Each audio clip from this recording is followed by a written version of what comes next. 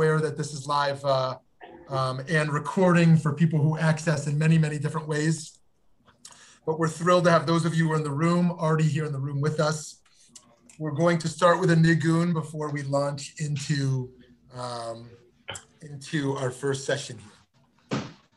Hi, hi, hi, hi, hi, hi. Hiri rai rai hirai yara rai rai. Hiri rai rai hirai rai nai nai. Hiri rai rai hirai yara rai rai. Hiri rai nai nai nai nai yara rai nai. Hiri rai nai nai nai nai yara rai nai.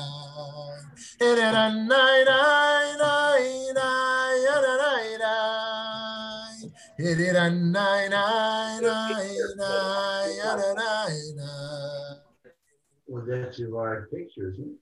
That's one of my favorite new nigunim, and it's from Nava Tehillah. You can access it from Nava Tehillah. If you don't mind putting yourself on mute, there we go, great. Thank you so much. Thank you for joining us. Thank you for joining us. Before we start, we have a little poll. We're going to pop up a little poll here to get some ideas flowing here. Okay, do you debate? Number 1, I debate fiercely and consistently. Number 2, I debate from time to time, but when I do, I really do. Number 3, I argue a little, but I try to avoid debating whenever possible. Number 4, I love watching others debate, but I'm the opposite of a debater. And lastly, I dislike everything about debates. Okay, so let's cast our vote here. I see 4 of you already have. This is great. I can see it as it comes in. 9 of you have already. We're waiting for 2 more. 1 more, if you want to cast your vote, whoever's the last person here. There we go. We got them all. End the polling. Share the results.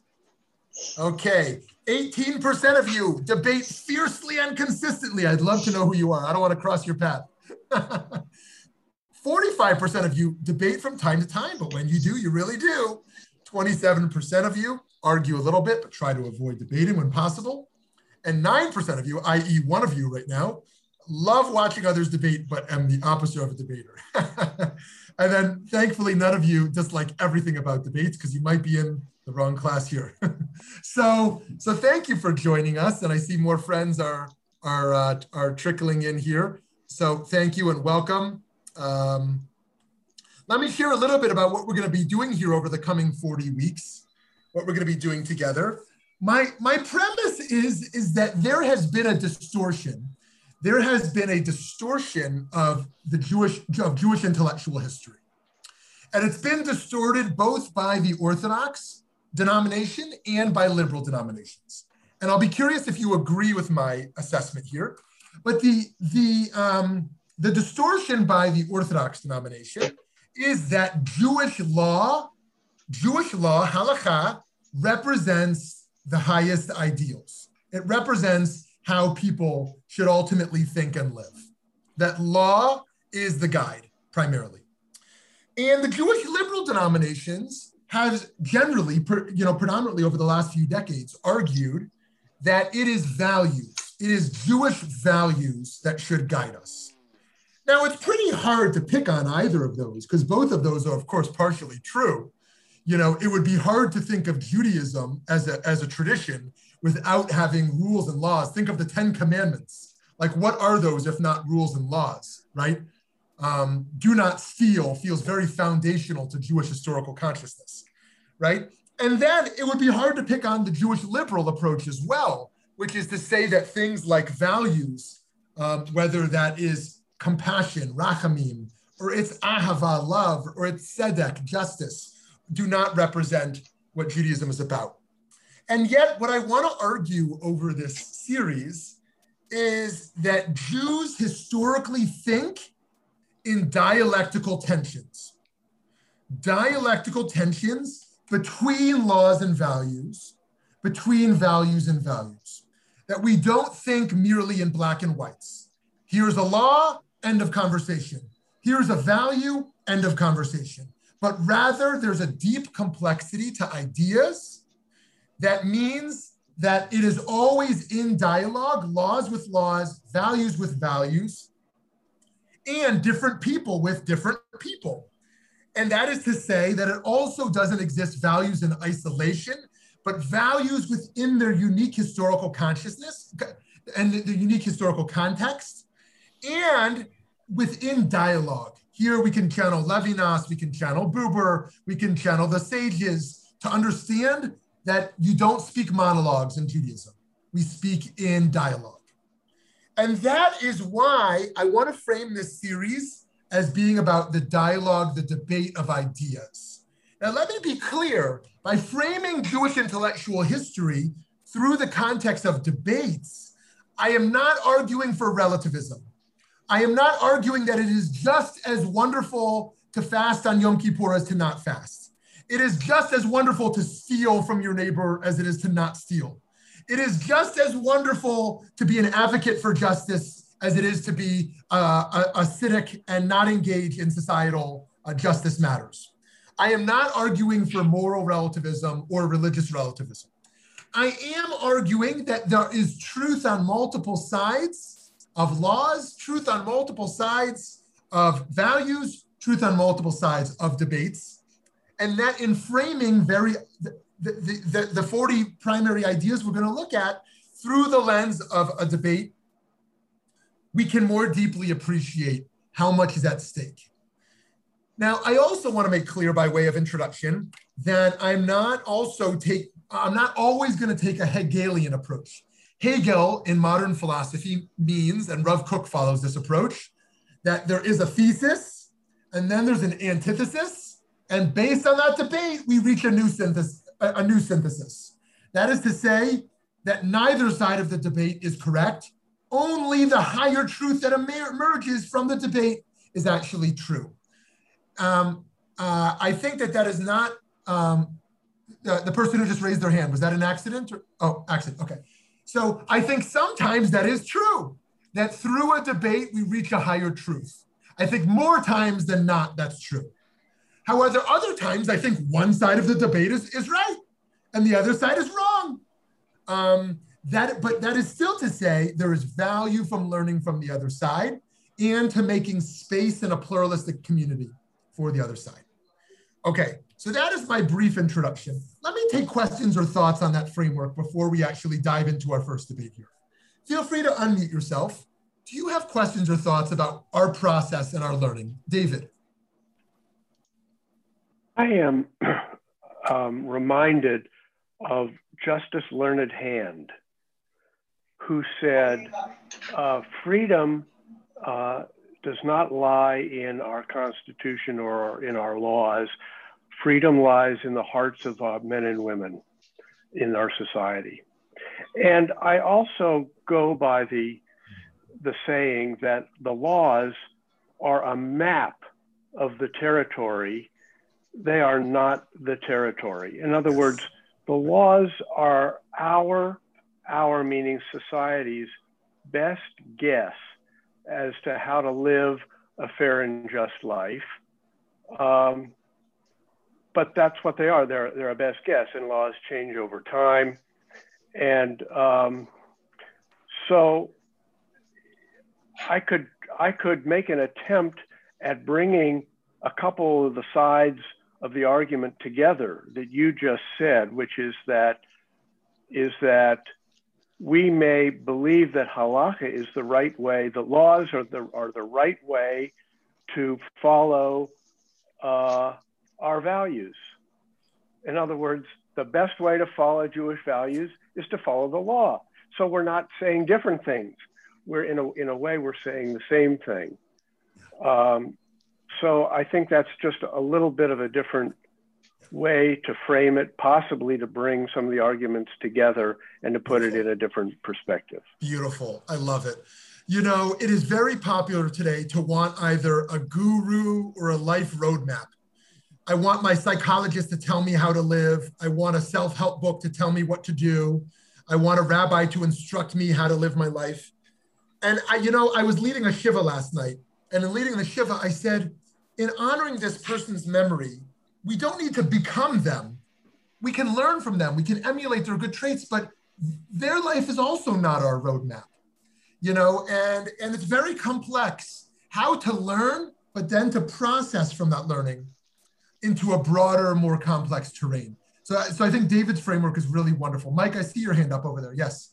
Yeah, and I think what interests me in looking at these debates is not only the issues being debated, but I see these debates as a window into the time in which they occurred, what people are thinking, what was the reality, what was going in. And I think by looking at a debate and the way the sides are, that makes that window maybe even more illustrative. Wonderful, wonderful, Mike. Now I want to lay down my cards early on that I am a believer in ideas. Now that might not sound controversial, but to a historian that is controversial, because what most historians believe is that ideas are a product of their time. And I most certainly think that is largely true. However, I believe that ideas are powerful enough, the life of the mind is powerful enough that they can transcend the historical consciousness. And we see this throughout Jewish history, that Jews, perhaps miraculously or heroically, held ideas that were antithetical to the zeitgeist, that were really at odds with the culture they lived in, and were surprisingly emerging outside the historical consciousness. Now, to be sure, Maimonides' ideas emerged because Maimonides lives in Cairo, right? He lives in Egyptian Islam or Muslim Egypt, and is deeply influenced by those ideas. So we're always going to show, as Mike points out, how these ideas are shaped by the historical context. And yet also, I want to appreciate ideas beyond the historical context. And that is one of the beautiful things about Jewish wisdom, is that it does transcend time periods.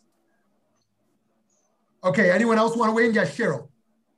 I just learned this past Shabbat, I was learning from Rabbi Gelman, who was one of our VBN speakers earlier this year.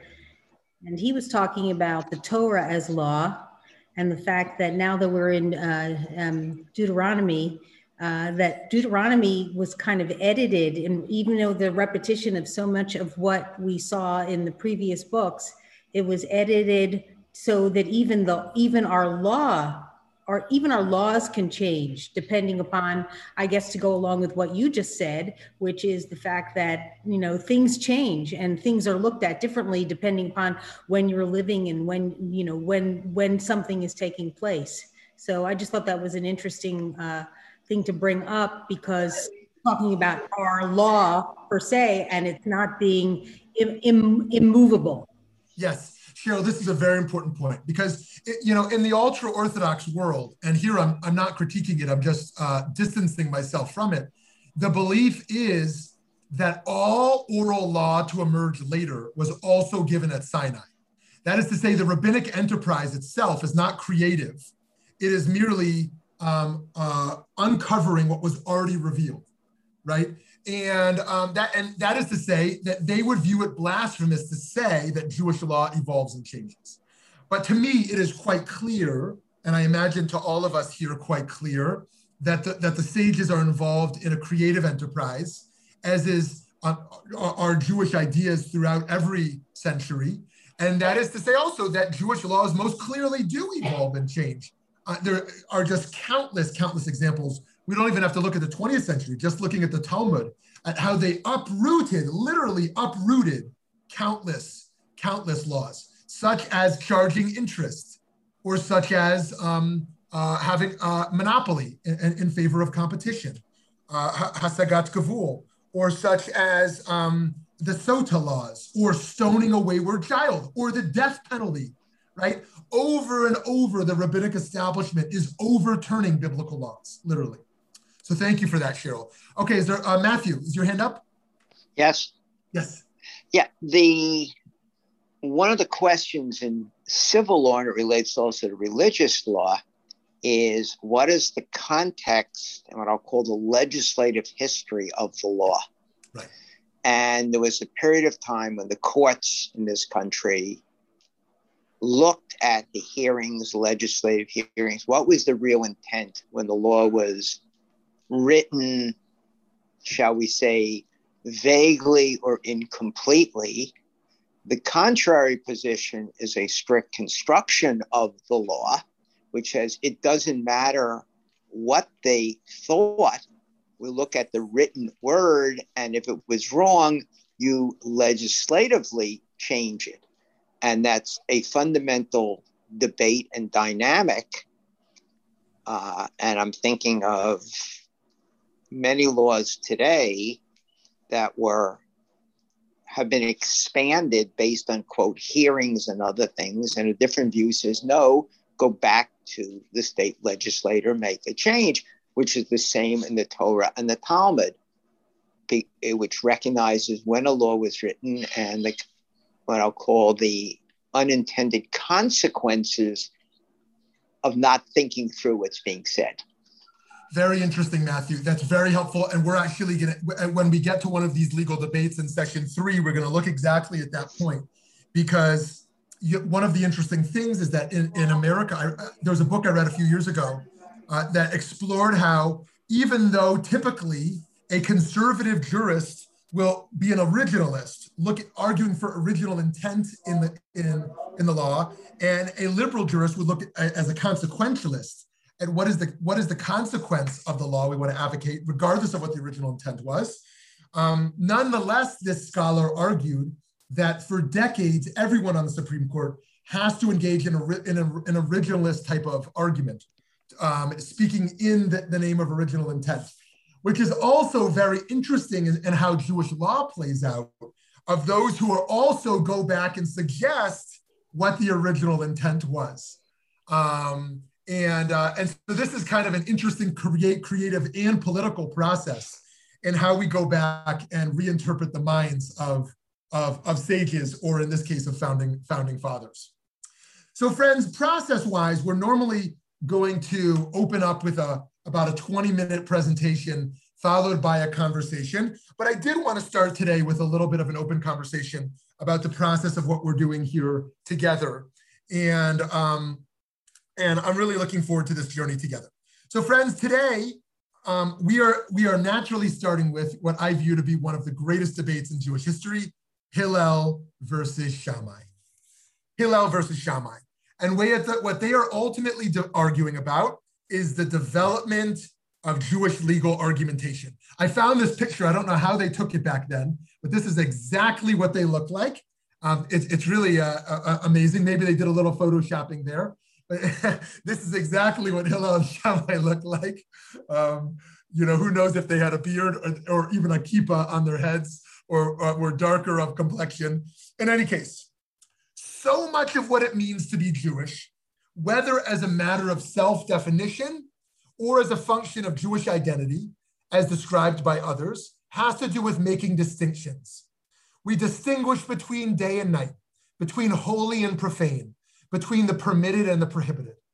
We're helped along in the process of making distinctions when we engage in dialogue and debate using tools that were developed by Socrates and his students in an era also marked by the very beginnings of the Rabbinic Judaism, from which today's Jewish thought and practice developed. And dialogical interaction is particularly emblematic of the rabbinic approach to decision-making and to thought development, exemplified by the rabbis whose ideas were memorialized in the Talmud. When we think about the process of Talmudic argumentation, we naturally start with Hillel and Shammai.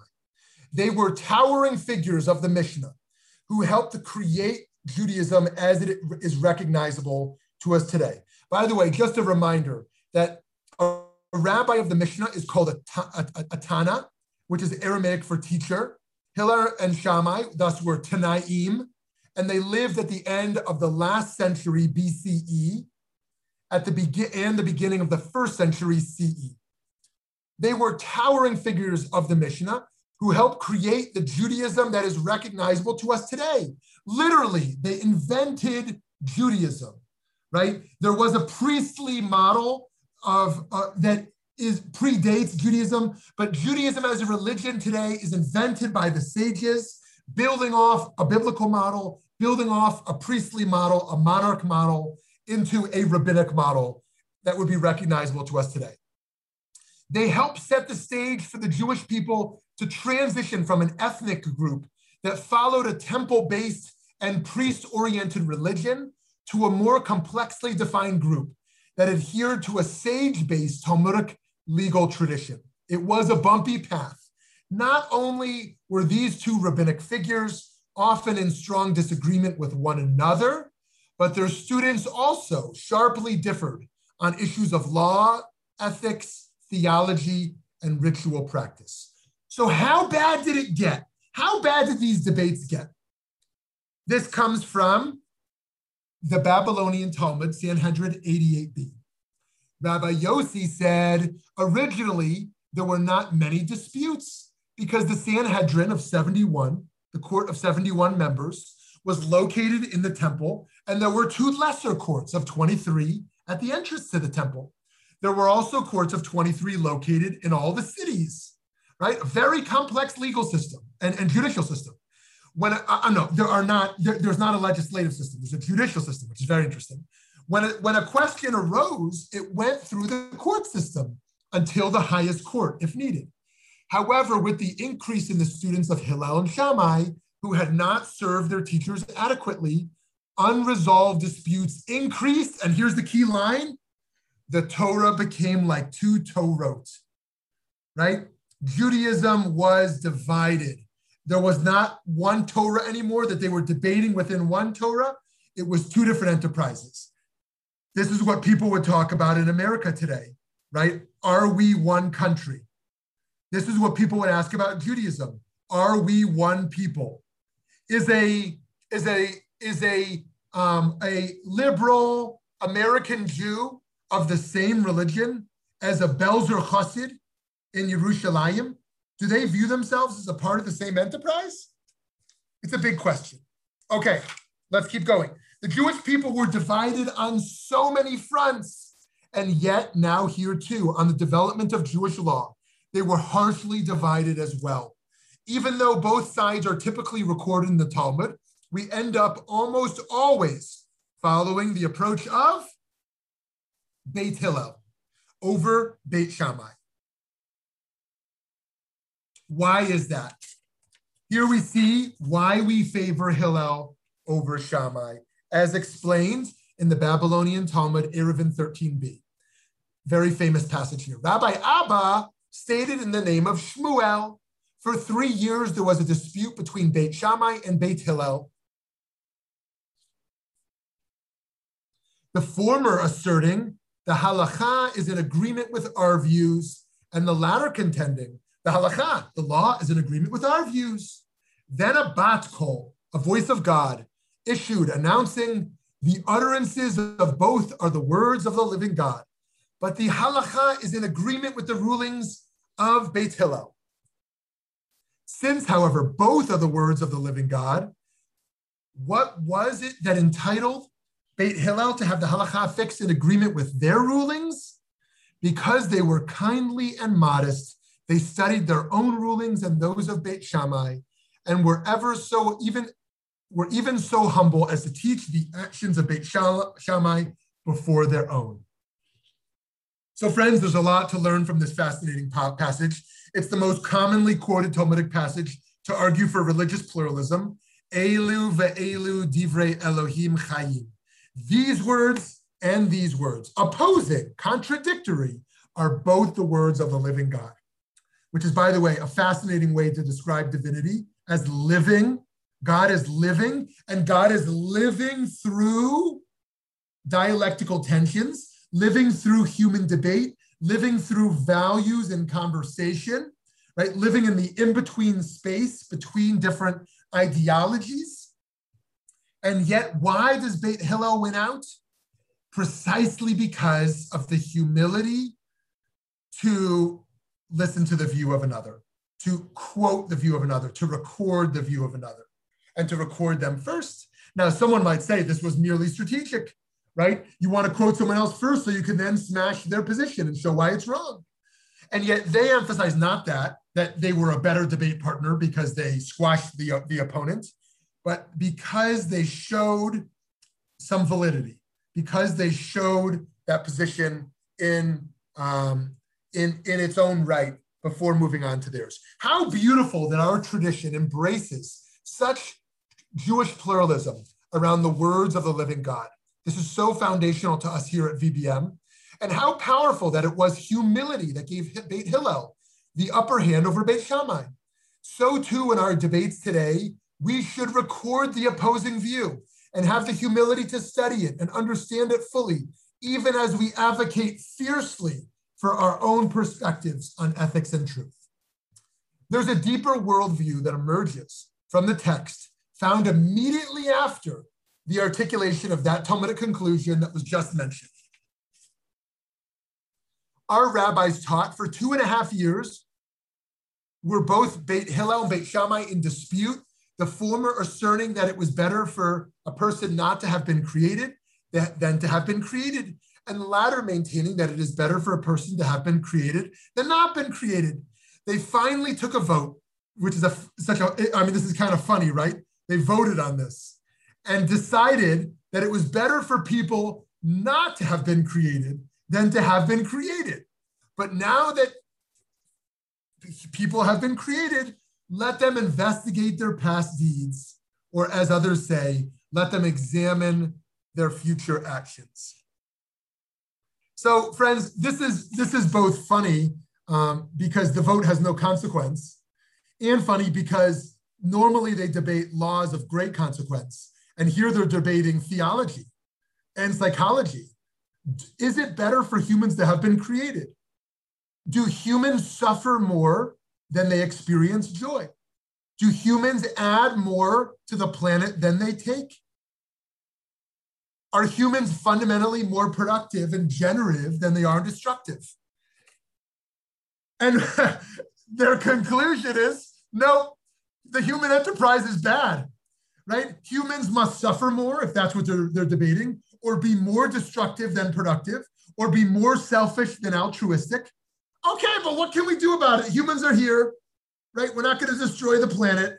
And so now that humans are here, unfortunately, let's now be introspective and try to become better humans, right? What an amazing debate. Yes, Michael, better for who? Better for whom, right? Is it better for me? It's better that I exist, I think, right? But is it better that someone else exists? For Americans, is it better that Saudi Arabia exists? For Saudi Arabia, is it better that America exists, right?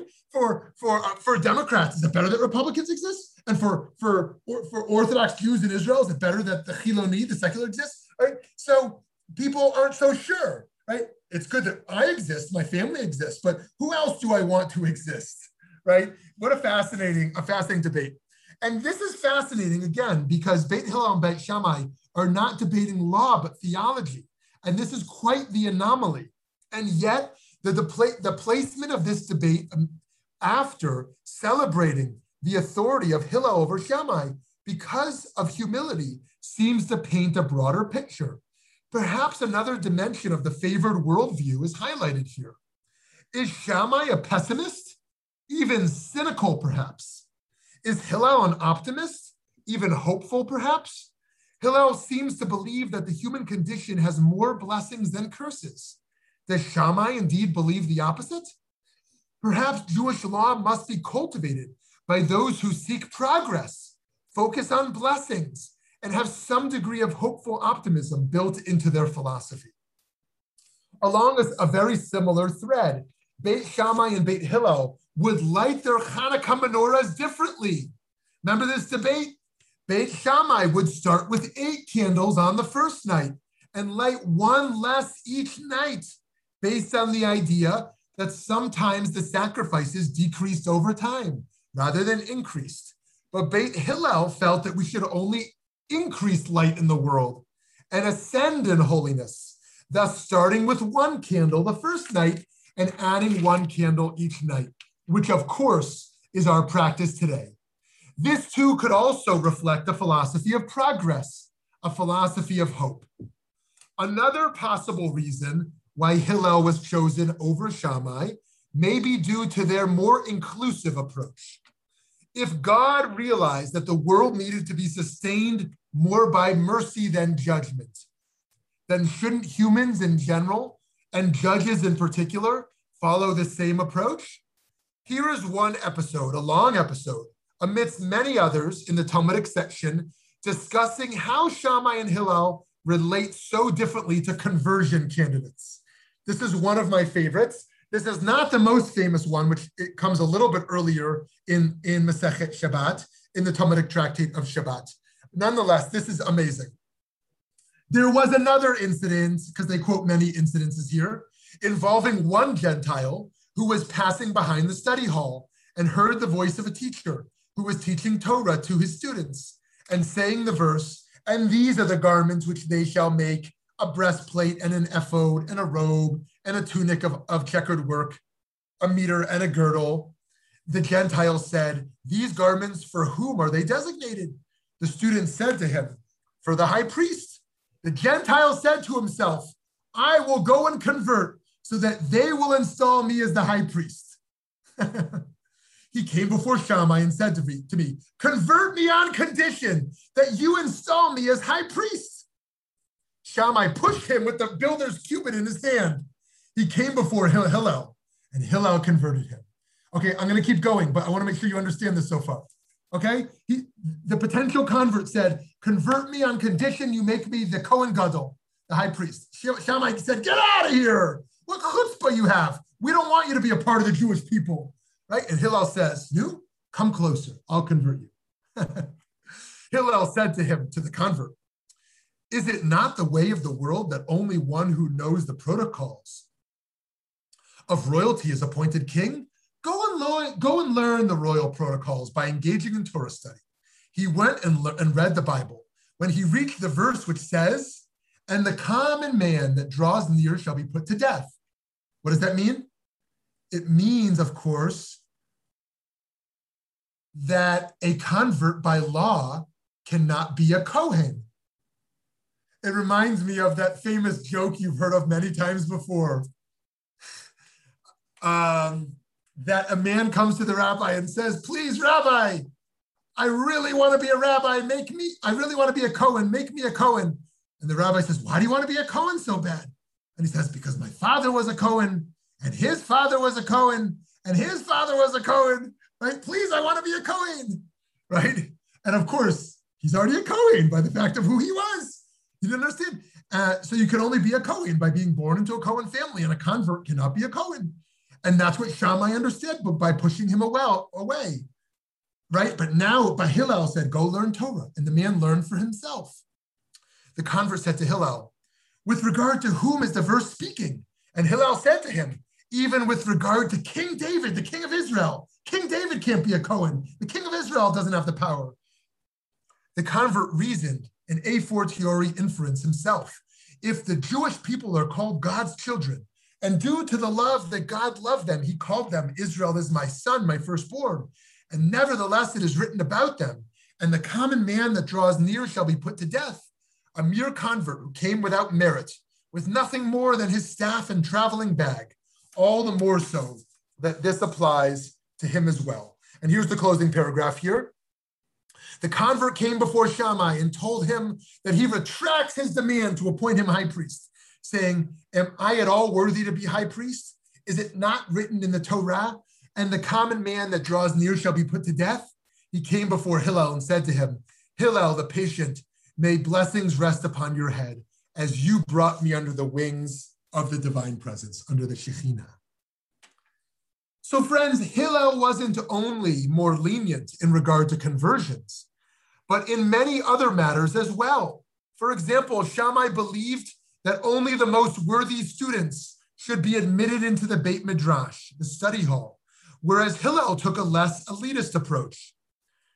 That is found in Avot de Rabbi Natan. Shammai was strict on allowing divorces, right? You could not divorce. For very, very few reasons could you divorce, according to Shammai. But Hillel said divorce was allowed even for seemingly trivial concerns in the marriage. Shammai took a literalist, extreme, demanding approach, demanding that even at a wedding, people describe a bride as being only as beautiful as an objective viewer considered her to be, whereas Hillel allowed every bride to be described as beautiful and gracious, thereby enhancing her joy and dignity. Beit Shammai argued that even if one forgot to bench, to say the Birkat Hamazon, and they left the place they had eaten at, they needed to return to where they ate to recite the blessings after meals. Beit Hillel, however, said that one can bench in their new location. It has been argued that they shared very different political worldviews as well, and that Beit Shammai historically was more aligned with the hawkish zealots, whereas Beit Hillel consisted of more political pacifists, and that because of their political differences, Beit Hillel was alienated from prayer spaces led by Beit Shammai. There's a lot of historical academic work showing how Beit Hillel gets excluded from the Beit Shammai establishments, not because of halachic debates, but because of militaristic debates. Thus, their view of how to engage with the oppressors, the Romans, colored their rulings regarding Gentiles in general. It got so nasty that the Talmud says that Beit Shammai, ready for this, would even kill members of Beit Hillel. It says this in the Jerusalem Talmud, Shabbat 1:4. It sounds like it's all rosy pluralism, but there was even murder involved here, the sages said. As the matters cooled down, the positions of Beit Shammai were dismissed and became irrelevant. Even though they were recorded, they lost their political weight based on the extremity of those views. Nonetheless, these debates matter deeply in our tradition, not only because of the importance of the content, but also because of the process of the debate itself. The rabbis share here in Pirkei Avot, one of my favorite parts of the Talmud, every dispute which is for the sake of heaven, in the end will be permanently established. And every debate which is not for the sake of heaven, in the end will not be permanently established. What is an example of a dispute for the sake of heaven?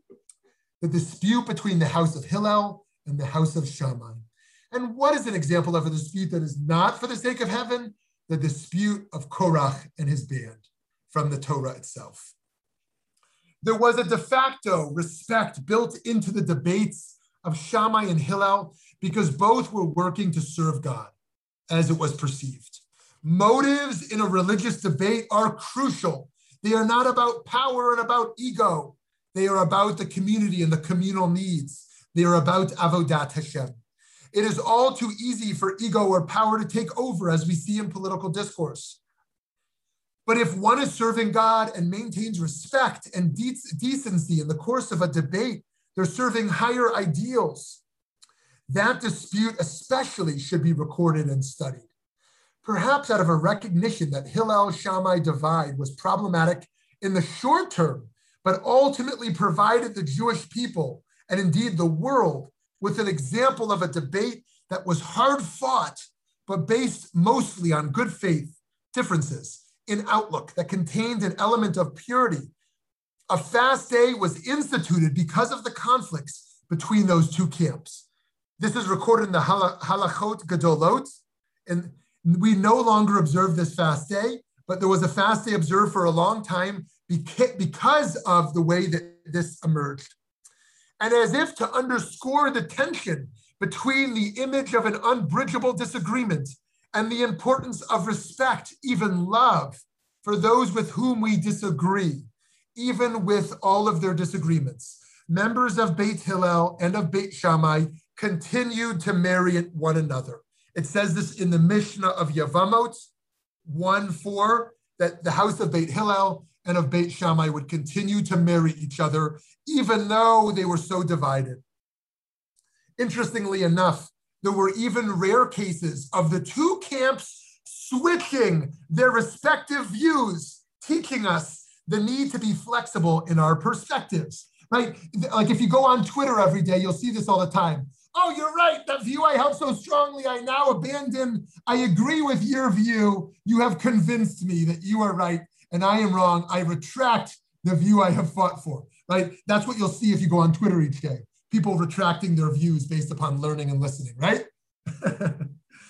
One fascinating such case involves the application of tikkun olam, repair of the world, to a question about nothing less than freeing slaves. Here's the Mishnah in Gittin. One who is half slave and half a free person, he serves his master one day and then himself one day. The words of Beit Hillel. Beit Shammai said to them, you said it right, tikantem, for his master. For himself, you didn't set it right. To marry a married servant isn't possible because half of him is free. To marry a free woman isn't possible because half of him is still slave. So would you cancel his obligation to reproduce? Let me unpack that so that makes sense. Beit Hillel says it's okay. Half free, half slave, it's okay. Let him have half of his life free, half of his life is slave. Beit Shammai says, no, he can't get married. He can't marry a slave because he's half free. He can't marry a maidservant because he's half a slave. And now you're going to bar him? You're going to bar him from Perut Urvu, being able to have children? But isn't it true that the world wasn't created except for bearing fruit and reproducing, as it says in Isaiah, not to be waste? Because did God create her, the earth? To be settled upon did God form her. Rather, because of setting right the world, mipnei tikkun olam, they said, they force his master, who must make him a free person and write a contract for him to redeem the remaining half of his value. And Beit Hillel turned to teach according to the words of Beit Shammai. Whoa, he says, you're right. I'm totally wrong, right? Beit Hillel says, I can't believe I had that view. Beit Shammai, you've convinced me. You've convinced me of tikkun olam, right? Remember, because tikkun olam is just a 20th century liberal distortion, right? No, the rabbis say tikkun olam is setting right justice. This is in the Mishnah 2,000 years ago. We as Jews need to repair the world and bring liberation to the world, and that's what's called tikkun olam. And Hillel says, you're right, I listened to your view. I listened to your view and I retract. We need to make sure that that slave is freed. That slave is freed so that he can marry and have the dignity of marriage and of freedom and of having children. Fascinating debate. Okay, I'm moving to the conclusion here and to the conversation. How often today do we debate closed-mindedly? What if we could truly be open to changing our view? So friends, now it's logical to conclude that Hillel and Shammai disagreed on everything. One might conclude they disagreed on basically everything. But Maimonides explains that that was not at all the case. He writes, here's Rambam, when two people are identical in understanding and in study and in knowledge of the principles from which they learn, there will not occur at all between them disagreement in what they learn by one of the hermeneutical principles. And if there will be disagreements, there will be few, just as we have never found disagreements between Hillel and Shammai, other than in a few laws. For their methods of study and all they would learn by one of the principles were similar to one another. And also the correct general principles, which were held by one, were held by the other. And so friends, what Maimonides is reminding us here is that Hillel and Shammai agreed on 90% of matters, but we record their debates, and so it seems like they disagree on everything. I would suggest this is true about humanity, that 99% of human beings agree that we should feed our children. We should go to work each day. We should be honest. We should live by noble ideals. And yet the world is fixated naturally on conflict and on disagreement, religious conflict, political conflict, geopolitical conflicts, economic debates, such that we can come to the conclusion that the world is vastly divided and in a mess of conflict. America is vastly divided, right? To the point that we no longer can see the common ground where we even agree and share the most common principles of human decency. So friends, to conclude, here we learn yet another important lesson from the history of Jewish debates. We should not only focus on all that we disagree on, but we should strive to see all of our commonalities as well.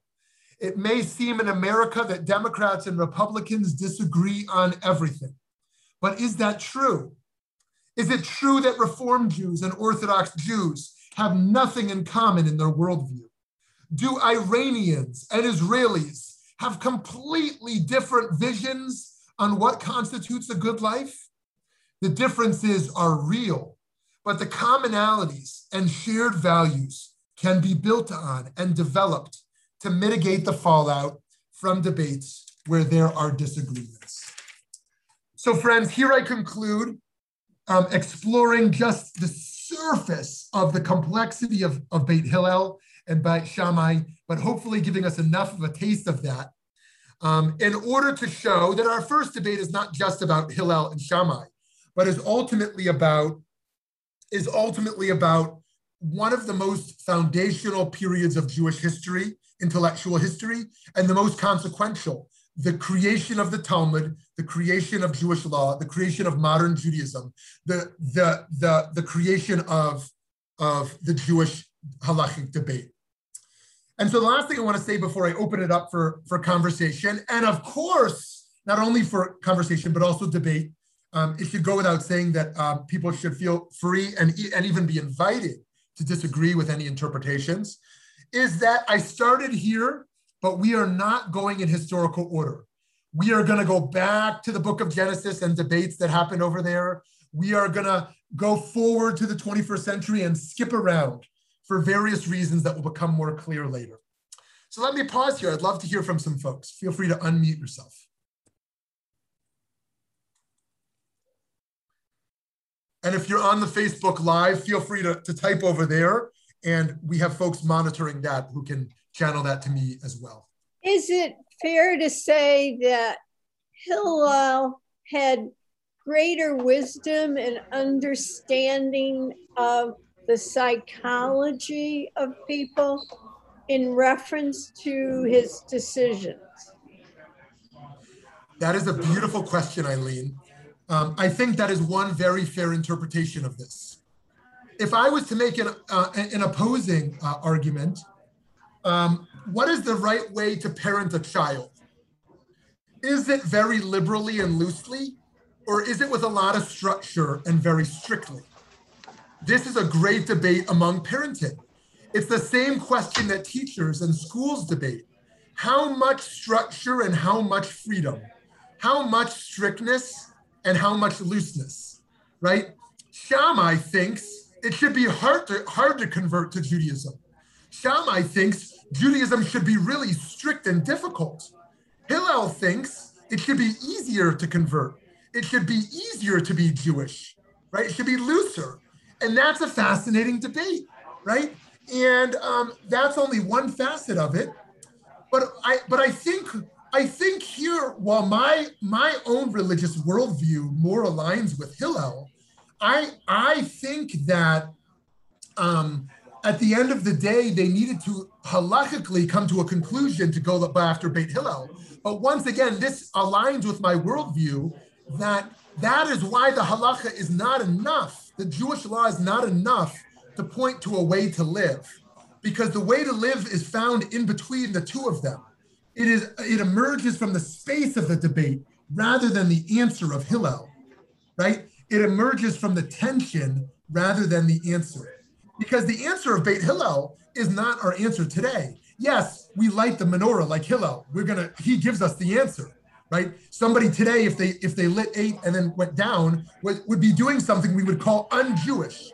Yes, they could say, no, I'm doing by Beit Shammai. How can you say that's un-Jewish? We could say, no, it is un-Jewish because we have 1,800 years, 1,900 years of precedence that's not how we do it, right? But I'm very wary of anybody calling something un-Jewish, right, in general, and especially something that has a Talmudic source, right? But anyways, Eileen, I think you're right, in my view, that the reason I would say Beit Hillel is a more wise camp than Beit Shammai is not because of the strictness or looseness, not because of the orientation to converts. It's not because of the political pacifism versus hawkish nature. It's not because of a bunch of other dimensions that we pointed to around divorce law and the like. But it is about the humility of how they embrace debate ultimately. The other thing I felt was that Hillel had respect for these people, and Shammai may have had a tempered respect in that Shammai felt he had the answers. I don't feel that Hillel perceived himself to be the be all and the end all. Right. Thank you. Thank you very much, Eileen. Beautiful. Someone else? Yes, Scott. Yeah, just a quick and probably dumb question, but you talked about the progression from the biblical model to priestly model. Where do they come into play kind of historically? How would you characterize them? Are they like thought leaders, to use like today's modern jargon? Are they like practicing Jewish leaders that are trying to kind of flesh out the faith? Like how would you characterize them? Scott, I love that question. What city are you calling in from? Phoenix. Oh yes, Phoenix, good. Okay, I know, I think I see a cactus outside your window actually. You probably see a few, yes. Okay, wonderful, thank you. So it's a wonderful question. So let me very briefly map out this trajectory. And it's not a dumb question at all. It's a fantastic question, because I think we often don't appreciate just how radical these paradigm shifts are. And I want to suggest we're in a new stage now as well around this shift. Initially, we have direct God-human encounter, right? God speaks to people directly, okay? That then transitions into prophetic Judaism, where there are very specific and limited channels of where God speaks. Prophetic Judaism is partnered with monarchy Judaism, that every king is assigned a prophet to critique him, right? There is a king who holds power and a prophet who critiques that power structure. And that is the power structure. Then we have priestly Judaism. Now, of course, there is some overlap here, but priestly Judaism moves the center from the kingdom to the temple. And the temple is where the priest, the Kohen Gadol, is the central figure. And make no doubt, let there be no doubt that in the destruction of the temple, this was not joyous for anyone. This was about a massacre. This was about a destruction. This was about dispersion. But this was also a political win for those who wanted to transition from priestly Judaism to sage Judaism. Give me Yavne was a new era. So that was now the creation of rabbinic Judaism. And today I want to argue that we're moving to a new era. We are moving to a new post-rabbinic era that is beyond the direct God intervention, as we see in the story of the Exodus. It's beyond prophetic Judaism. It's beyond priestly temple-based Judaism. It is beyond the sage Talmudic rabbinic Judaism into a new era. And I'm not going to flesh out what I believe that is about now, because that's a whole nother conversation. But to answer your specific question, I think there's two different ways to frame how we think of who those figures are. One is politically. These are the political establishment. These are the people who control the laws. These are the people who control the discourse. They control the taxation. They even control, in theory, life and death. They have the power of life and death. The other way to think of it as a religious construction separate from a political entity are that these are ultimately the religious arbiters of religious experience, right? These are the people you make an animal sacrifice to. These are the people who lead religious service. These are the people you go to for religious answers. This is part of the reason why I suggest the shift today, because I think the rabbinic model as authority-based is something we have largely transcended. And so there's a lot more to say about that, Scott, but I hope that can suffice for the moment. I'd love to hear from someone else. In the context of the times we're living in now, I think in understanding the issues of debate, but also what is really being debated. Is it a struggle for power and the issues being debated are used as tools in the power, or is it a true interest in developing thoughts and understanding beyond and really understanding what is underlying the debate and what's really being debated? Beautiful. I think that is so beautiful, Mike. And I think that this is one of the ways that I think is not only intellectually interesting, but also the way to heal divides. Because if we just look at conclusions of laws, the opposing side is oftentimes completely outrageous to us. But as soon as we look at the values being fought for underneath the surface, we can then see why we can still reject the conclusion, the nobility of the opposite side. And let me think if I can pick something that wouldn't be too controversial. Everything is controversial these days. Okay, let's say taxation. Taxation. I'm sure we have fiscal conservatives here, and I'm sure we have fiscal liberals here. But I think if we look at the nobility of both sides of that, those who argue for a welfare state, who argue for the needs of the vulnerable and how we have to redistribute wealth to ensure that the vulnerable who can't live off their wages have their healthcare needs met and their education met and the needs for Social Security and all the needs that come from taxing the rich. And I'm sure we could have a noble presentation from those who truly view the redistribution of wealth as robbery, that this is stealing one's hard-earned labors, right? Of what they have worked for, that this is a violation of liberties and freedoms. If we just look at the conclusions, we can fight hard for our own side. And yet, it's hard to not see the nobility of both sides. And I think that that's also true here in what Mike is offering, what Mike is suggesting to us here, that in every debate, there is a underlying political motive, an underlying psychological dimension. There is an underlying interest that is involved. And we will see that throughout. And I think one of the things we're going to try to do, Mike, is try to unpack that without trying to play God and pretend like we know the original intent that people in debates had. Try to unpack what was ultimately at stake for them here, right? What were Hillel and Shammai really arguing about? And as I tried to show in the menorah debate, it wasn't just the legal structures that they employed, the hermeneutical principles that they invoked in order to come to their conclusions around how to light a menorah. But this is ultimately about a view of progress that they are debating. So too around conversion. This is not only political about how they view Gentiles, how they view inclusion. This is fundamental about what they think Jewish identity is about, philosophically about how they understand the barriers of exclusion and inclusion. And I think if I add one more thing, yes, please do. I think that there needs to be an underlying understanding and agreement as the debate and the issues. Is it a zero-sum game? Anything I win, you lose? Or is it a learning thing where we can both learn? And I think that has to be a conscious understanding of that sort of approach to what's being looked at for it to be productive. Amazing, amazing. Thank you for that.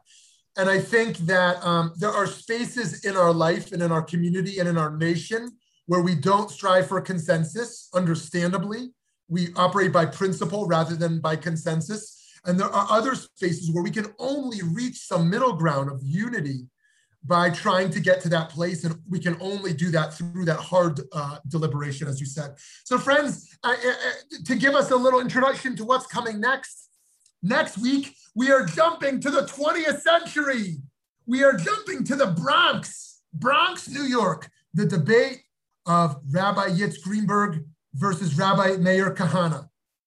Meir Kahane is going to have an actual debate, and we will look at some of the script on how Israeli sovereignty and Jewish power should be demonstrated in a post-Holocaust era. So it's not the natural next step from Hillel and Shammai, or is it actually the next step? I can't wait to see you next week. We will get more to the conversation earlier because there'll be less introduction. Thank you for those who are in the Zoom. Thank you for those of you who are on Facebook Live. Thank you for all of you who are on podcast and video. I can't wait for this journey with you. As always, please send feedback on ideas you have in our journey together. Have a wonderful day.